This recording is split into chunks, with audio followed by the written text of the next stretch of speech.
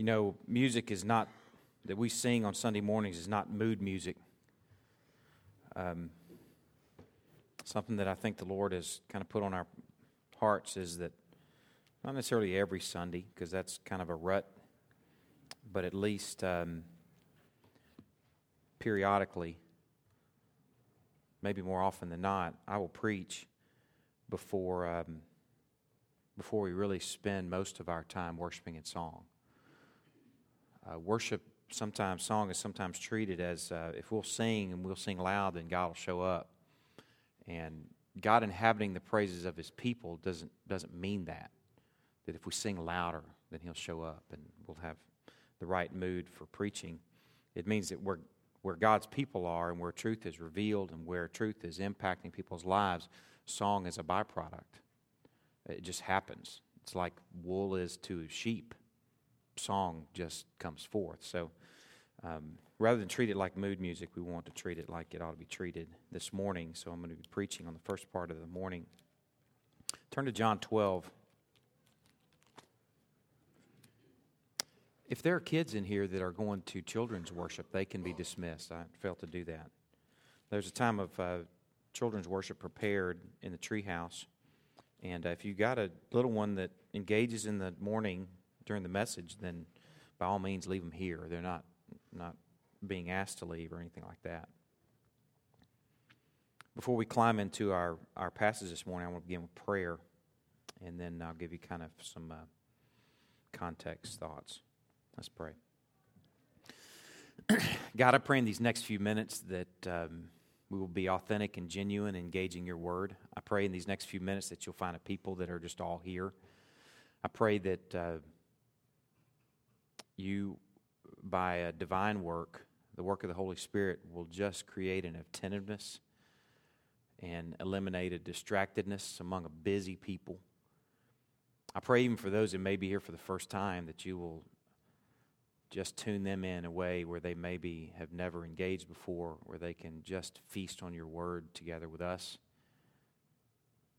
Lord, I pray that we'll bring glory to you in the way that we submit to your word and we put our word above even our own thoughts and our own inclinations, but we let the word shape our thoughts and our worldview and our trust and our worship. Lord, I'm not asking for you to bless that. I already know you'll bless that. So I guess corporately this morning we're saying thank you for blessing that. Lord, we recognize in these next few minutes as your word is exposed that there will likely be some who are softened and quickened to this word, and then others who are repelled by it. Lord, we leave that work up to you. And just pray that you'll find us faithful in exposing it and enjoying your Christ and being an authentic, genuine, salty, bright, aromatic people. And pray that you'll be honored and glorified by that approach this morning. Lord, also want to pray for Kavanaugh Methodist Church and Jim Goodwin this morning. I pray for Jim and his marriage, Lord. I pray that it is rich and blessed. I pray that his primary ministry is to his wife and family. I pray that his primary resource and really ultimately only resource is spending time with you and your word. And I pray that that will just gush over onto wife and kids and family members, and then over on Sunday mornings and Wednesday nights or whenever Jim may teach or preach, that people will be drawn to a deeper enjoyment of Christ through the ministry that you have through Jim. Lord, we pray for this church, for Kavanaugh Methodists. We pray for a people that are Christ-centered, Christ-enjoying and adoring, Christ-feasting. We pray for a true spirit of partnership with this church, Lord. Guard us and guard them from ever having a spirit of competition. And if that spirit is there now, Lord, please reveal it to us. And by your grace and mercy, liberate us from that sin. Lord, we want to be on the same sheet of music. We want to be brothers and sisters in Christ in this community with a Lord that's worth adoring out loud together, cubicle to cubicle, yard to yard, relationship to relationship, and just pray that you'll find the people of Christ in that place. We love you, Lord. We turn this time over to you for your glory. In Christ's name we pray. Amen. Trying to find a place, Cody, where I can see my notes. I don't. You may need to get a ladder or something to readjust this where it normally is, because although I feel like you can see my, that helps. Okay, good. Sorry for the technical difficulty. I've named this message about 4 times, maybe more, and I'm having a difficult time really landing on a name. But here's where I am most recently. As of early this morning, God's glorifying work of hardening some while quickening others. God's glorifying work of hardening some while quickening others. John 12, where we're going this morning, we're skipping a little section of Scripture that we're going to come back to on the last Sunday of this month in our mobile worship time at the Civic Center. What the Lord is developing there, I feel like, is what I'm calling a message for Greenville. Between now and then, we're going to feast this morning on primarily verses 37 through 41 of John chapter 12. And I want to give you a little context. The book of John so far has really been what's called the book of signs. And Christ's public ministry is now becoming more a private ministry. He's in the final days coming up to his cross, and these remaining days he's going to spend with his disciples primarily, teaching them, preparing them for what they're about to see so they can understand the cross and so they can be prepared for the resurrection. So the context here is that it's almost as if we're sitting down with John, the writer of the book of John, and we've been watching him write for 11 and a half chapters. And he's written, he's taken a drink of coffee, he's gotten up, gone to the bathroom, comes back, writes some more, goes to bed. You get up the next morning, you're watching him. And then at this point in John chapter 12, verse 37, he leans back from his pen and paper, his papyrus and quill, or whatever it may have been. He leans back, he grabs his cup of coffee, and he looks at you. And he says, now let me give you a summary on what has happened in the last 11 and a half chapters. Okay? That's where we're going in John chapter 12, verse 37. Imagine that you're looking John in the eyes. He's got a cup of coffee in hand, got his legs crossed. He's enjoying your company. And he's going to share with you what you've seen in 11 and a half chapters. John chapter 12, verse 37. Though he had done so many signs before them, they still did not believe in him. So that the word spoken by the prophet Isaiah might be fulfilled.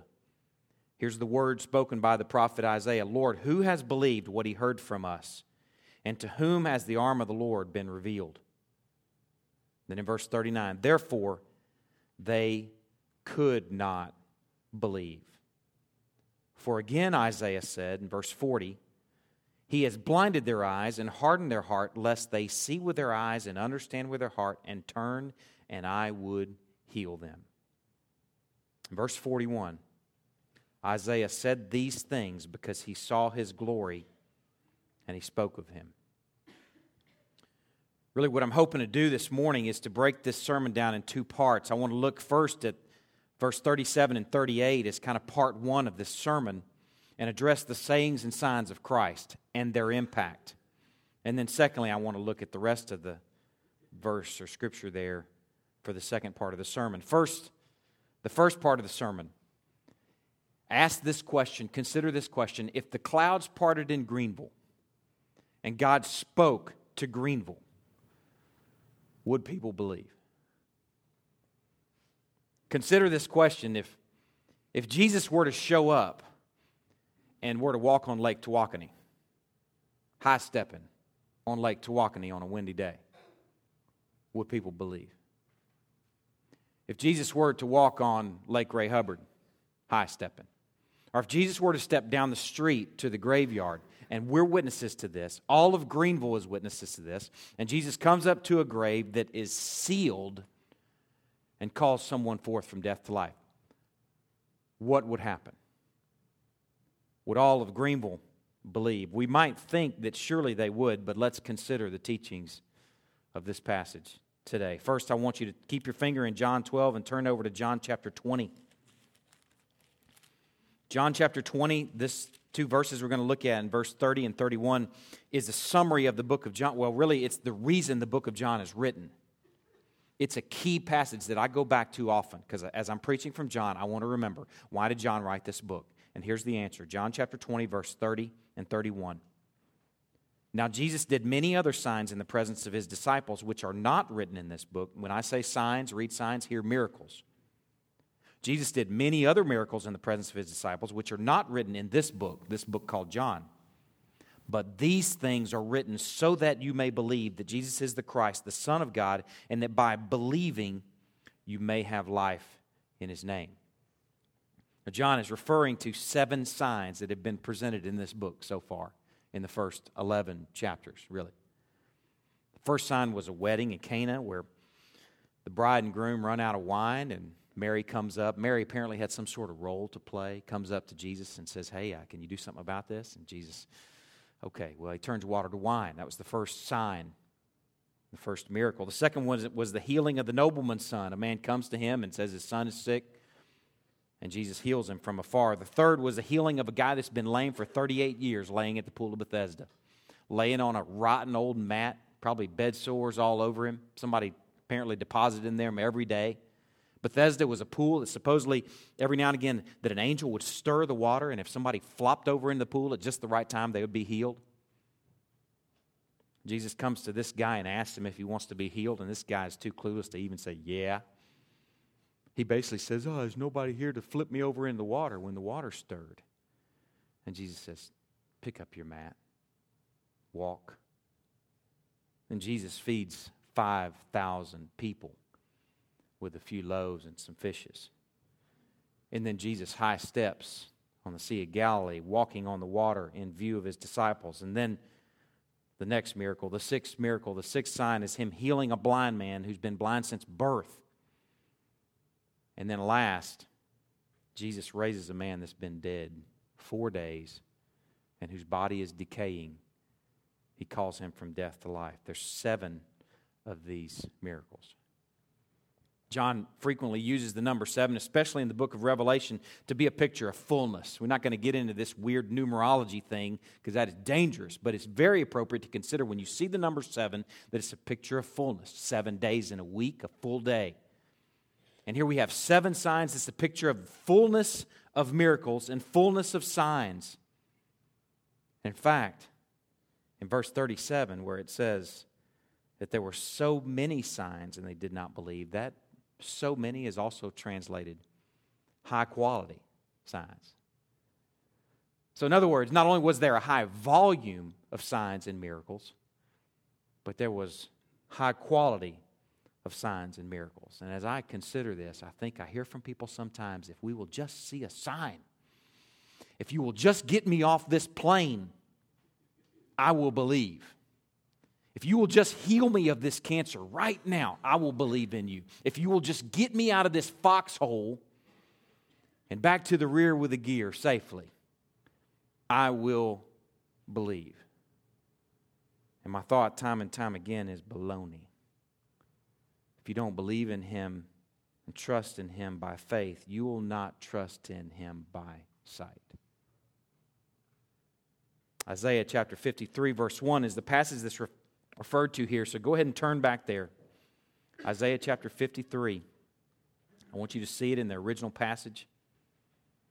I'll give you a page number when I get there. Page 613.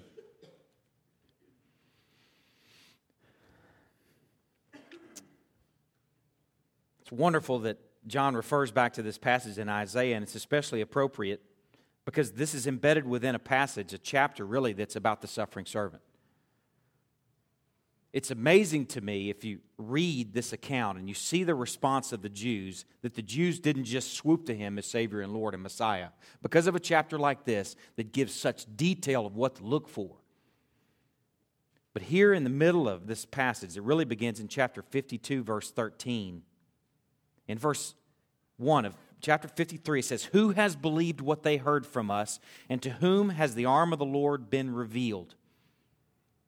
This chapter is about Christ, and this verse, notice, is embedded within a chapter about the suffering servant.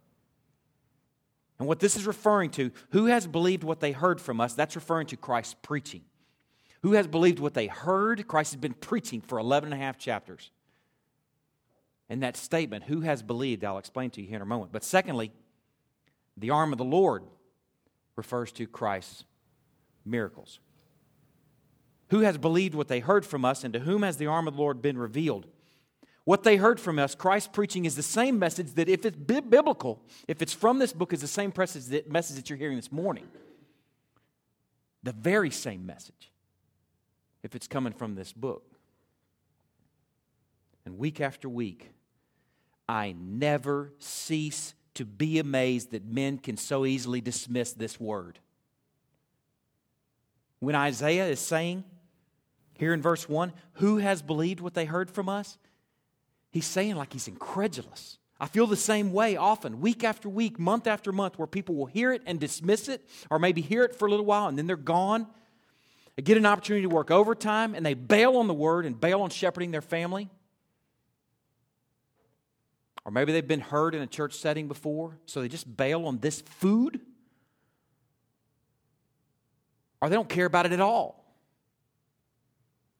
It never ceases to blow my mind. I'm with Isaiah going, who has believed what they heard from us? Like, what is wrong with people? That's Isaiah's statement. And this is what's happened to Christ. The very same picture.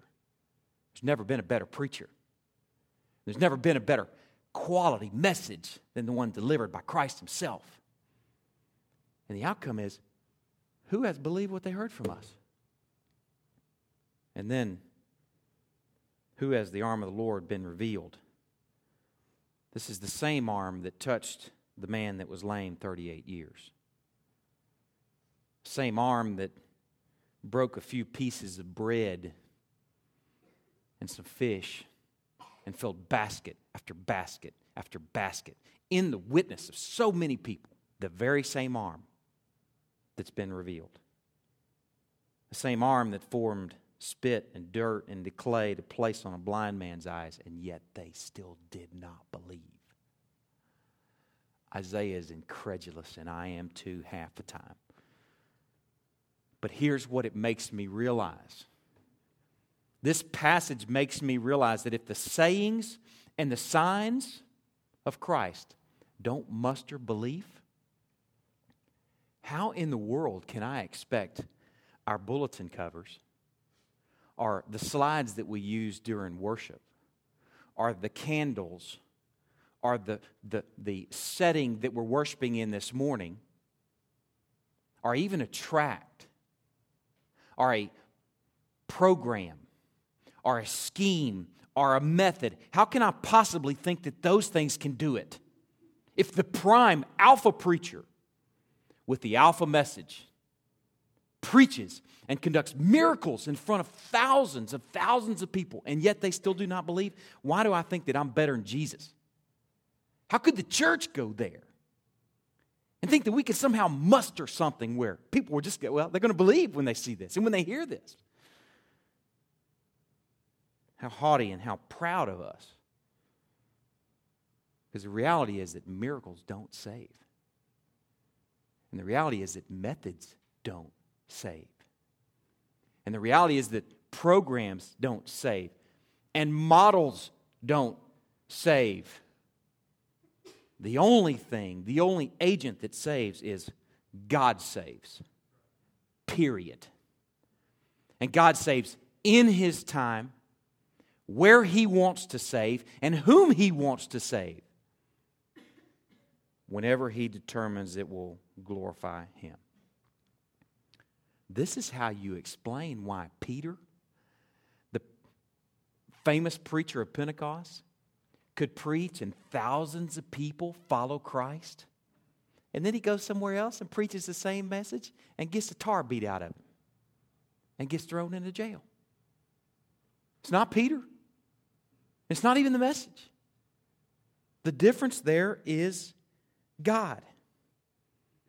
God's people, I've found, are so busy about trying to find some silver bullet program. Man, if we'll do this, if we'll just get the right tract, we'll get the right presentation, then people will believe. If we get the right message, then people will believe. If we get the right facade, or the right sign, or the right bulletin cover, man, then we're going to have revival all up in here. But yet my Bible says otherwise. If people didn't believe when Jesus preached and when Jesus conducted miracles, it tells me that there must be another emphasis. Now, this is not to say that we don't pursue excellence in our bulletin covers, in our preaching, in our facade, although that's pretty unimportant. It's not to say that we don't try and prepare for how we would share the gospel, but we've got to put the onus on God. We've got to see God as the Savior, and not our method, and not our design, and not our plan. God saves, period. In His time and for His glory and by His design. These people who are hearing this message that Isaiah preaches, and these people who have heard this message that Christ preached, from the water walking, bread and fish multiplying Savior that He is and was, it's by design that they did not believe. That's part one of the message. Now to part two. If the question first posed is, if the clouds parted, would Greenville believe? I hope you can appreciate that if Christ didn't bring about that outcome in His setting, when He walked, when He preached, when He touched and healed, when He multiplied loaves and fishes, when He called someone from death to life, I hope we can appreciate that even if the clouds parted in Greenville, that it doesn't mean that people would believe necessarily. That is, unless God wanted it. So why wouldn't people believe? The next verse, verse 39 of John chapter 12. Let's go back there. John chapter 12 gives us the answer. You can keep your finger in Isaiah because we're going back there in a moment. Isaiah chapter 6. But go to John 12. I want you to see these verses. I want you to know that I'm not making this stuff up. John chapter 12, verse 39. Therefore, they could not believe. Now, here's the explanation, the passage from Isaiah. Here's why and how they could not believe. For again, Isaiah said, He has blinded their eyes and hardened their hearts, lest they see with their eyes and understand with their heart and turn, and I would heal them. That's the rest of the explanation. But let's go back to Isaiah chapter 6, verse 10. I want you to see the original passage. And I want to explain the context to you, because it's only when you get that context that you're going to get that God is the hardener.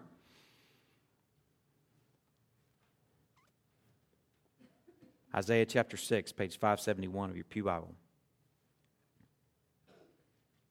Isaiah has just seen the glory of the Lord. He's just been in the temple. Look, I'm going to start in verse 1. In the year that King Uzziah died, I saw the Lord sitting upon a throne, high and lifted up, and the train of His robe filled the temple. Above Him stood seraphim. Each had 6 wings. With 2 He covered His face, and with 2 He covered His feet, and with 2 He flew. And one called to another and said, Holy, holy, holy is the Lord of hosts. The whole earth is full of His glory. And the foundations of the threshold shook at the voice of Him who called, and the house was filled with smoke. And I said, that's Isaiah. He says, woe is me, for I am lost, for I am a man of unclean lips, and I dwell in the midst of a people of unclean lips. For my eyes have seen the King, the Lord of hosts. And then one of the seraphim flew to me, having in his hand a burning coal that he'd taken with tongs from the altar, and he touched my mouth, and said, Behold, this has touched your lips. Your guilt is taken away, and your sin atoned for. Now listen what happens next. And I heard the voice of the Lord saying, Whom shall I send, and who shall go for us? And then here's Isaiah's response. He holds up his hand kind of sheepishly. Here I am. Send me. I'll go. So God says to him, He says, Go and say to this people. Here's what He says. Keep on hearing, but do not understand. Keep on seeing, but do not perceive. And this is God's charge to Isaiah. Here's what he tells him. He says, make the heart of this people dull, and their ears heavy, and blind their eyes, lest they see with their eyes, and hear with their ears, and understand with their hearts, and turn and be healed. God is talking to Isaiah. You've got to appreciate that God is charging Isaiah with, here's what your preaching ministry is going to look like. Now that you've seen my glory, now that I've called out for a volunteer and you said, here I am, send me, I'll go. I'm going to charge you with the character of your preaching ministry. Here's what your preaching ministry is going to look like and sound like. Your message, Isaiah, will make the heart of the people dull. The word there is also translated fat or calloused. Keep preaching, Isaiah. Your message, your preaching is going to make their ears inattentive and their eyes blinded. Your preaching is going to be chicken fried steak to their hearts. Your preaching is going to be earwax, stuffed gobs of it in their ears. Your preaching is going to be like Vaseline smeared all over their eyes where they can't even see anymore. And then it's no wonder that Isaiah responds in the next verse. In verse 11, he says, how long, O Lord? What a bummer of a charge.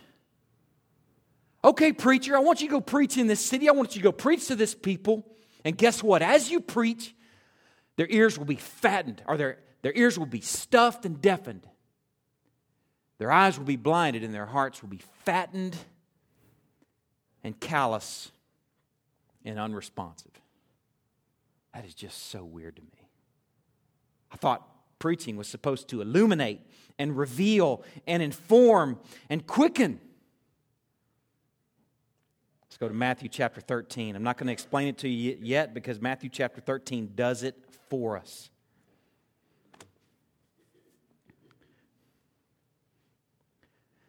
Matthew chapter 13 is a chapter we spent some time in as a people a couple years ago. We were considering some of the parables of the kingdom of God.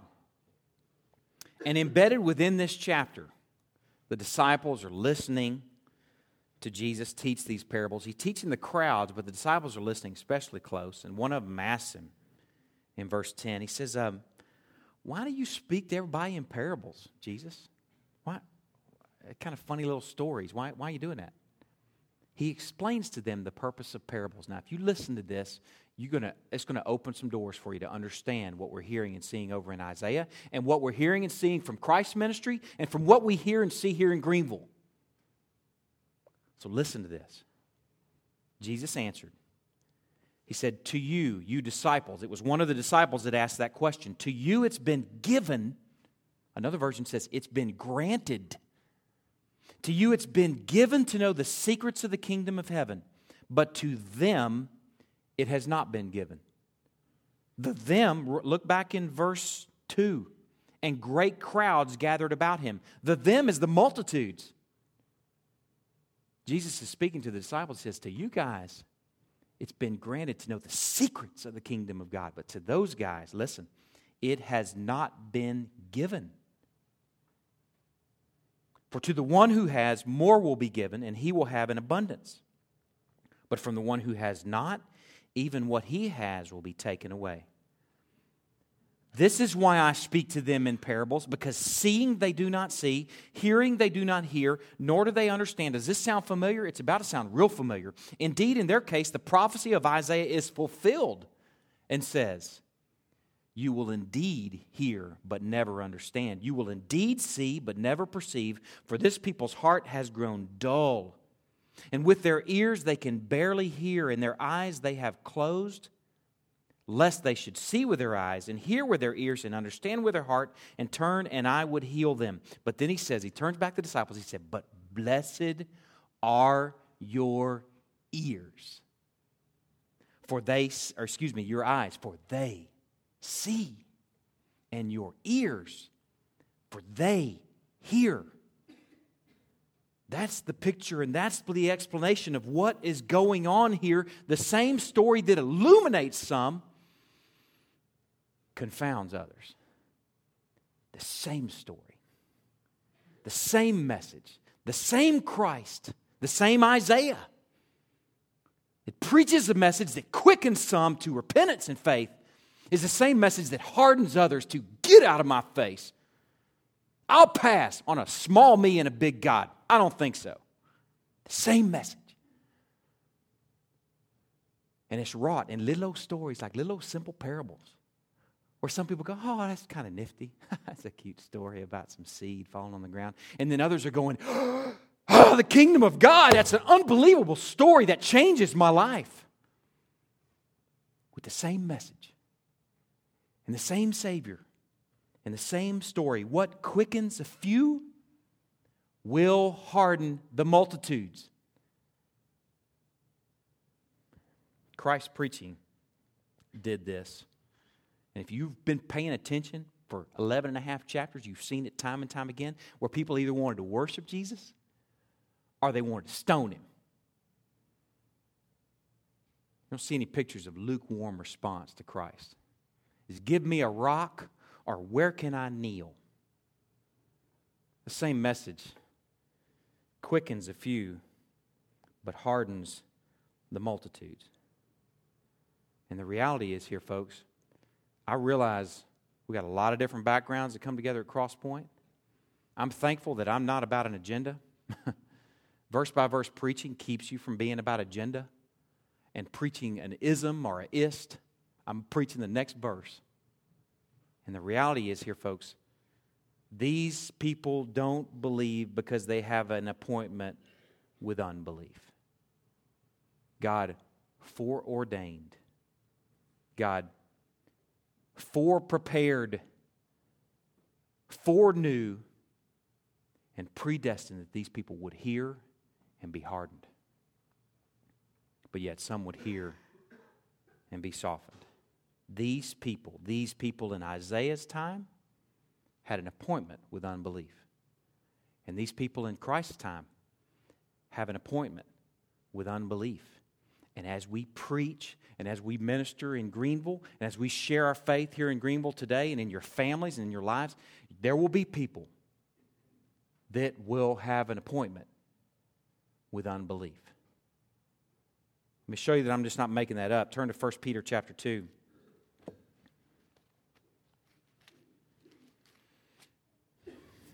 1 Peter chapter 2.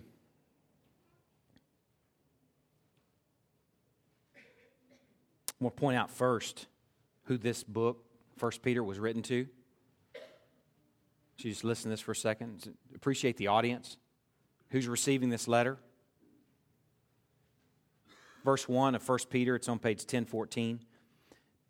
I, Peter, an apostle of Jesus Christ, to those who are elect exiles. You hear that? Those who are elect exiles. Those who have been called and gathered from the four winds. The elect, the ekklesia, that's what church is in Greek. Ekklesia, the gathering of the elect. Even if that word is unsavory to you, you think it's about some sort of ism or ist, it's right here. The elect, written to those elect exiles of the dispersion in Pontus, Galatia, Cappadocia, Asia, and Bithynia. You could put Greenville in there.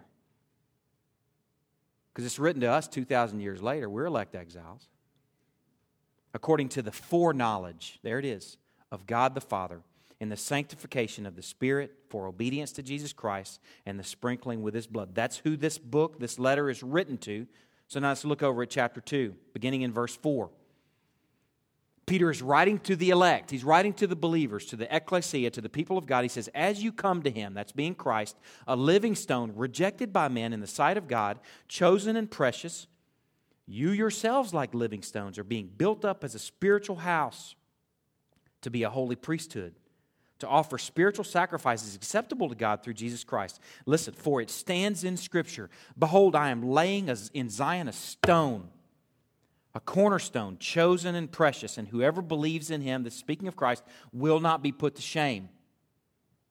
It goes on in verse 7. So the honor is for you who believe. Those are the same people that understand the parables. Those are the same people that hear a message and repent. Those are the same people that are softened to the message, quickened to faith. The honor is for you who believe, but for those who do not believe, listen.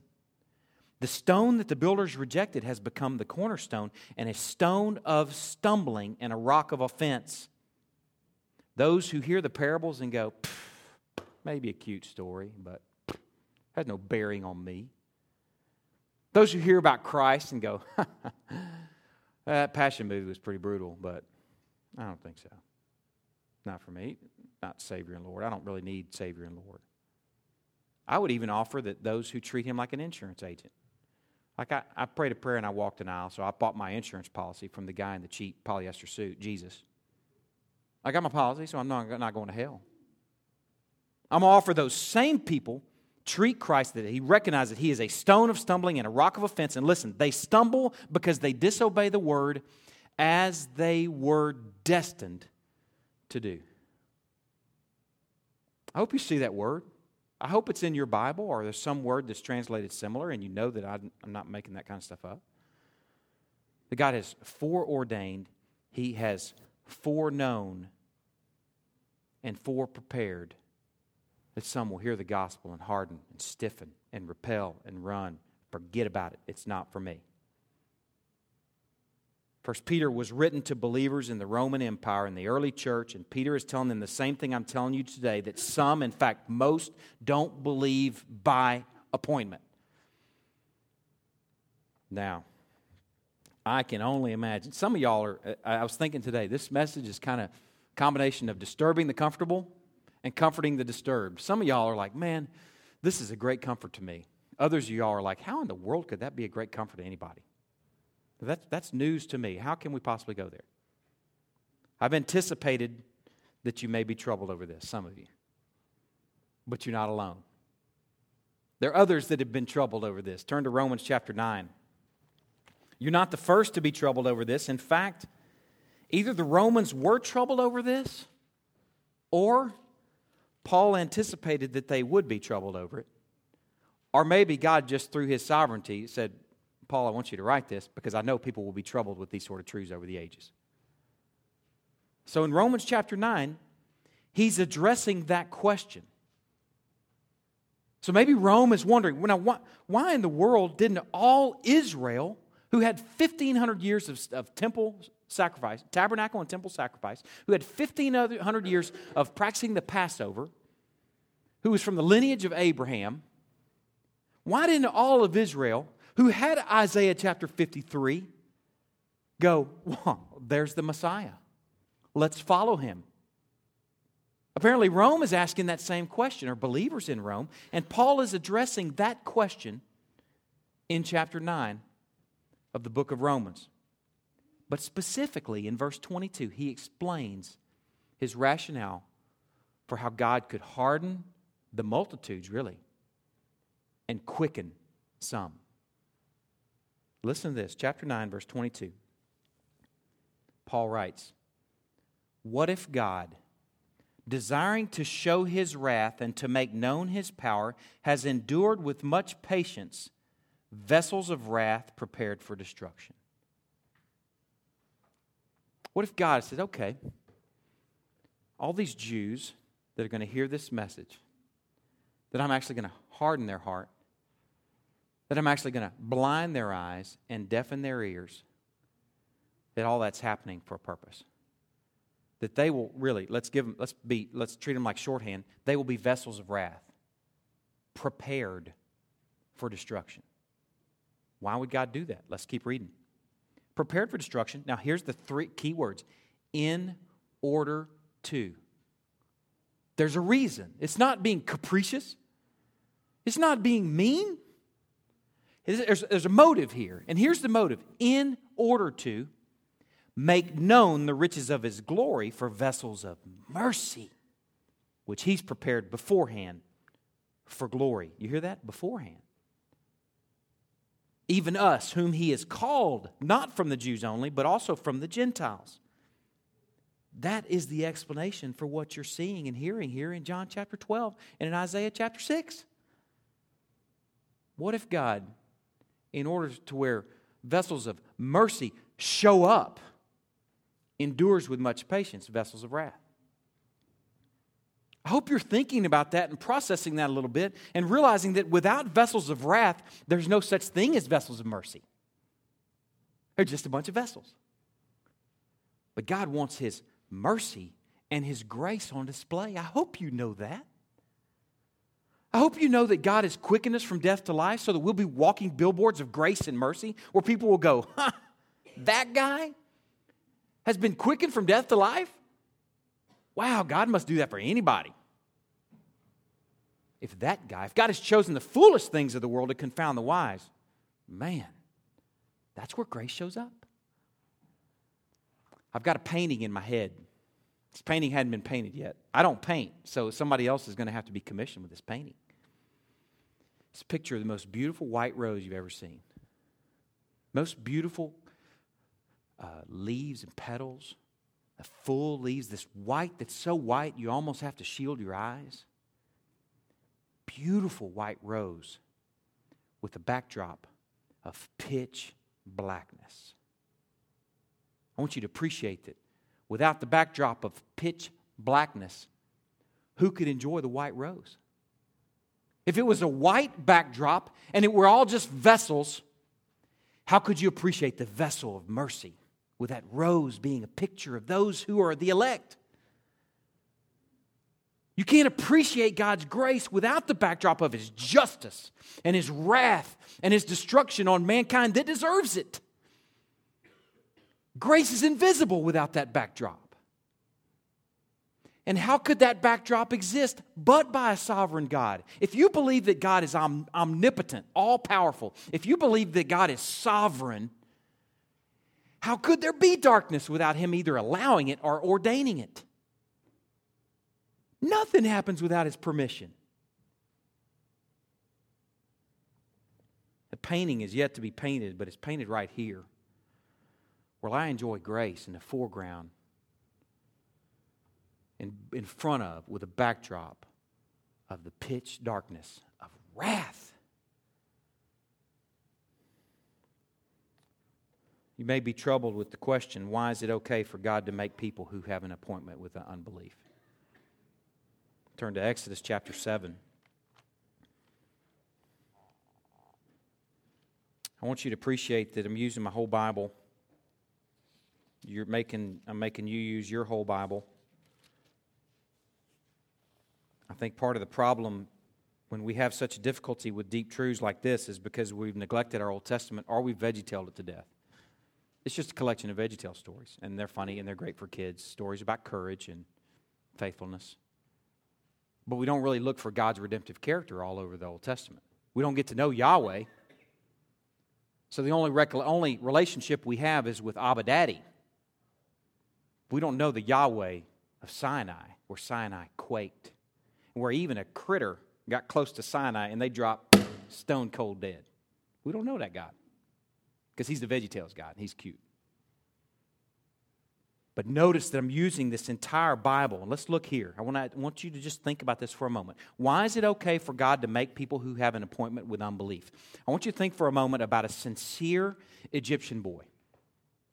I want you to think about a sincere Egyptian boy who's just kind of hanging out in, I don't know if Alexandria was around at this time while Israel was in captivity, but in Egypt.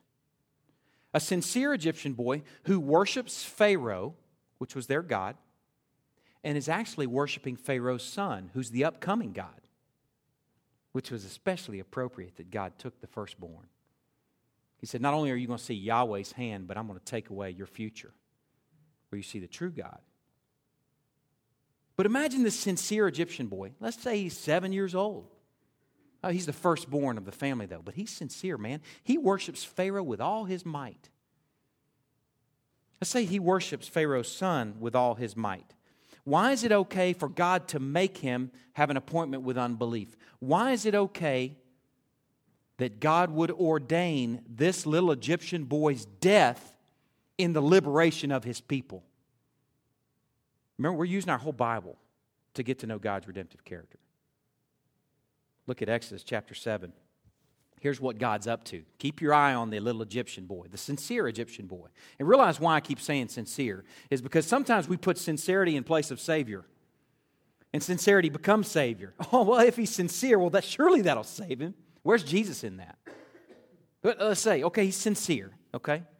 Keep your eye on the sincere Egyptian boy and listen to these passages. What is God up to when He would ordain the destruction of some in the liberation of others? Chapter 7, verse 3. God says, I will harden Pharaoh's heart.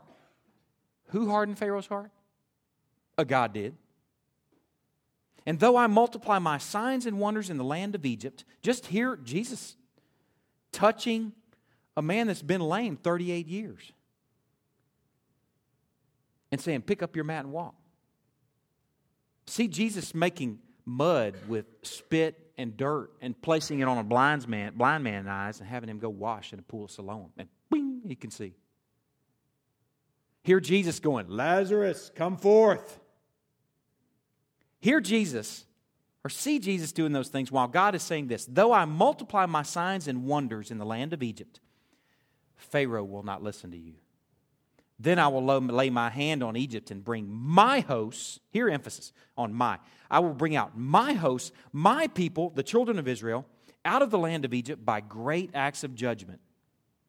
The Egyptians shall know that I am the Lord when I stretch out my hand against Egypt and even the sincere Egyptian boy, maybe especially if he's the firstborn.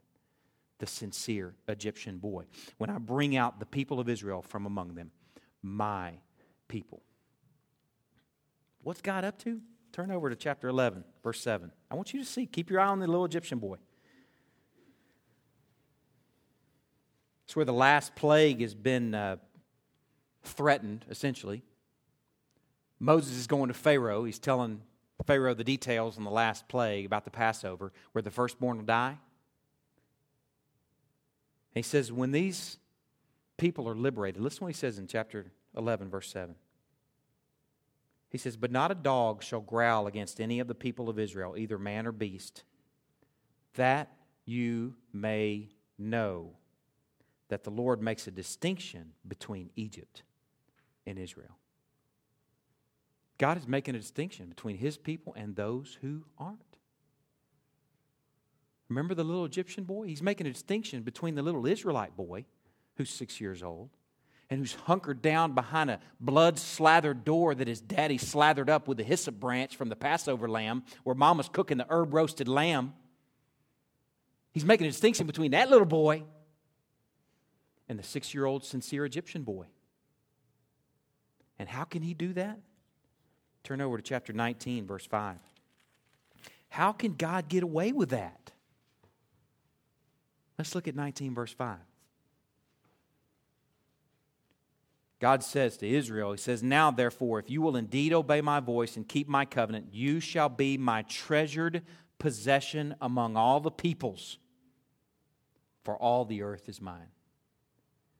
You, Israel, you shall be my treasured possession, even compared to the little sincere Egyptian boy who his mommy and daddy are now burying. You shall be my treasured possession. Why can He do that? Because that last phrase, for all the earth is mine. God's motive in this thing is His Lordness. Make up a new word. It works. His Lordness. His ownership. All the earth is His. And so His vessels of mercy will show up in the forefront of His vessels of wrath. That's why we teach our children. If you have children in the children's ministry, just know this. We don't teach them. Now, if you're a worker in the children's ministry and you have been teaching this, now's the time to stop. If you have been telling children, or you are telling your own children, you're a special little snowflake and God has a special plan for your life. That's not a foundational truth for a child. A foundational truth for a child is, who made you, Daniel? God made me. Why did God make you, Daniel? For His own glory. That's a foundational truth for children. God may not have a special plan for your life, and you may not be a special little snowflake. His plan for your life may be to take the gospel to a bunch of cannibals and get eaten for God's glory. That may be God's special plan for your life. So let's lay a good foundation. It's not about you. It's about God's glory. I don't care if you are a sincere little Egyptian boy, or if you are a sincere little Israelite boy, 6-year-old. The whole thing is about Him that they may know that I am the Lord. That they may know that I make a distinction between my people and those who aren't. That's what God is up to. I've thought about why we have a difficult time with this, and I think part of the reason is because we value life. And that's good. I hope that as you're hearing this message, you're not envisioning anybody going out in Greenville and going, oh man, you must be a vessel of wrath. You don't need the gospel. Where's a vessel of mercy?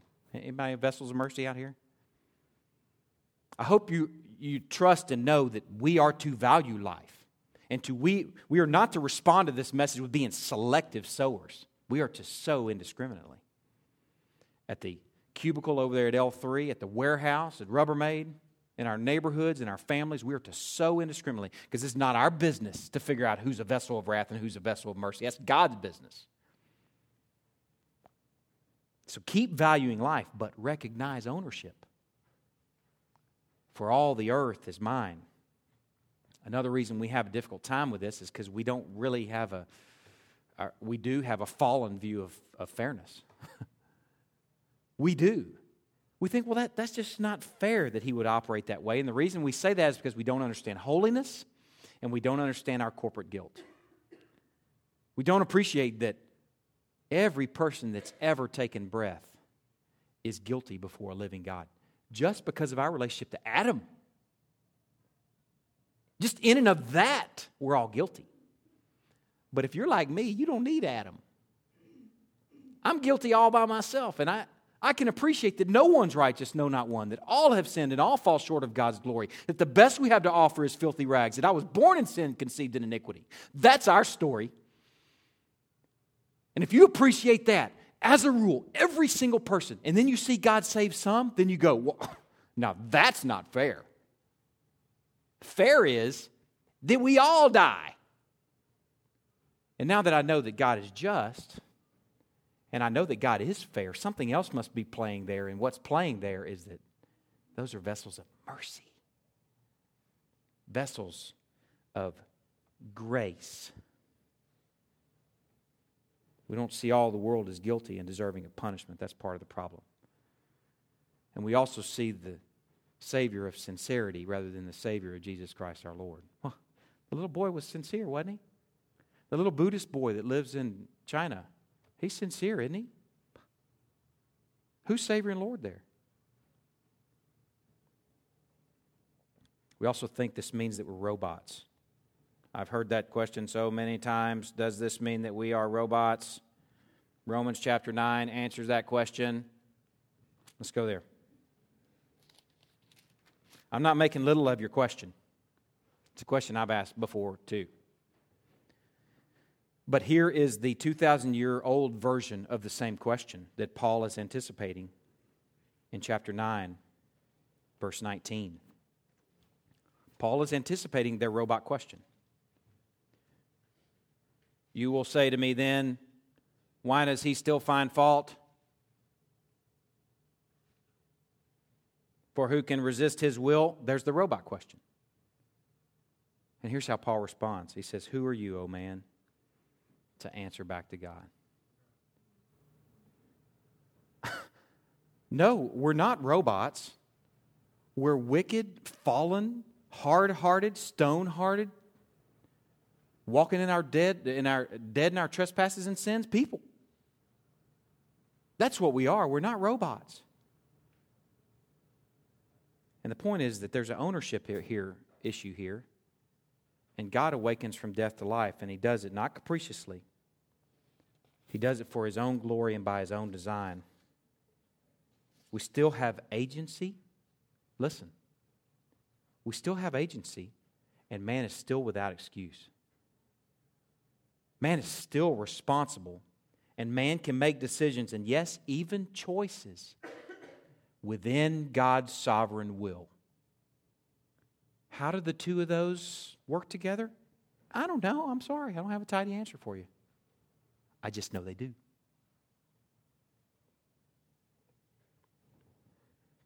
Why I find great comfort in this. This gives me great comfort as a pastor, as a daddy, as someone who knows some people who don't know the Lord. Why these truths give me great comfort is to know that He calls and He saves. If someone's salvation is dependent on me, then they're doomed. If the salvation of my children is dependent on my parenting, they're doomed. If your salvation is dependent on my preaching ability, you're surely doomed. It's liberating to put all this on God. It's freeing. Why I adore these truths is because it puts it all on Him, and it makes that cross effectual. It makes that cross not just kind of an attempt at a pitiful God to try and connect with humanity. It makes that cross as effectual, and it makes that blood not wasted. It makes that cross powerful, not just as like this nice illustration of love, but as an instrument to gather the people from the four winds. That's what that cross is. And that's what these sort of truths do for me. They diminish my dependence on method. They liberate me to preach every verse, even verses like this, and know that I can't scare you from heaven to hell. They liberate me to feast on every bite and to expose it and trust that God is going to do His work among His people. They liberate me from the burden of trying to find that silver bullet method or program. And instead, I can dine on this book and unpack it week by week. We don't have to sit around looking for the silver bullet method. All we have to do is enjoy Christ out loud between Sundays as the people of God. That's the issue. That's what we're after. And these sort of truths liberate us from that. I'll tell you something else it should do. It should maximize your Godward burden. It shouldn't. If you have friends and family members who don't know the Lord, stop worrying over, man, I really got to get my presentation of the gospel down. And worry more over, I need to enjoy my Christ more. And I need to beg for the soul of my family member. I need to beg for the souls of those in Greenville. Your Godward burden will mean you're going to pray more. We don't have to guilt you into, man, you need to pray for people more just because God says. You pray more because He's the saver. He's the quickener. He's the caller. And if you love anybody at all, then you're begging for their soul and you're speaking to Him about it. Sure, take your time to think through how you want to present it, but put all the onus on Him. Because ultimately, He's the saver. He's the mover. He's the doer.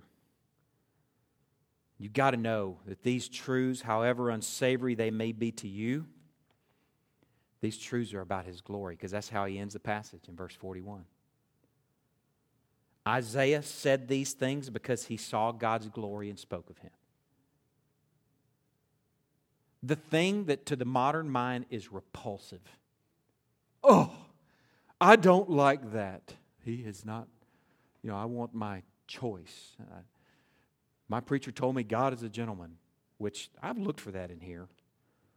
I don't see that. I don't want God to be a gentleman. I want Him to be a God.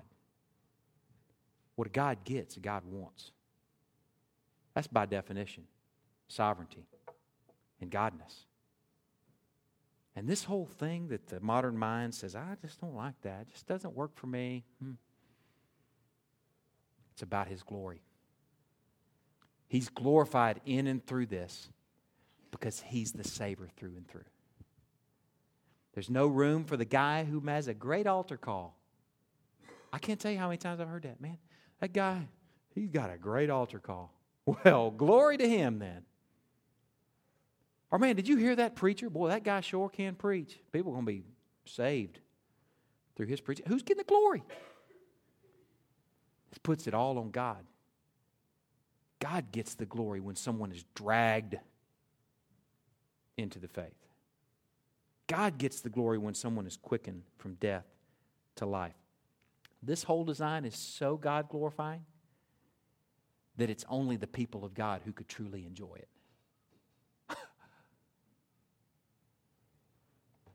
Let me pray.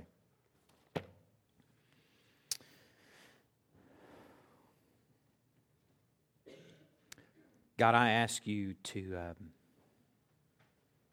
take these difficult truths and just wreck us. God, show us a big you and a small us. God, I pray that you will take us out of the center of the gospel and that you will place yourself in the center of our understanding of the gospel, and that we will see that you are about your glory, that you are about your fame, that you are about making a distinction for your people,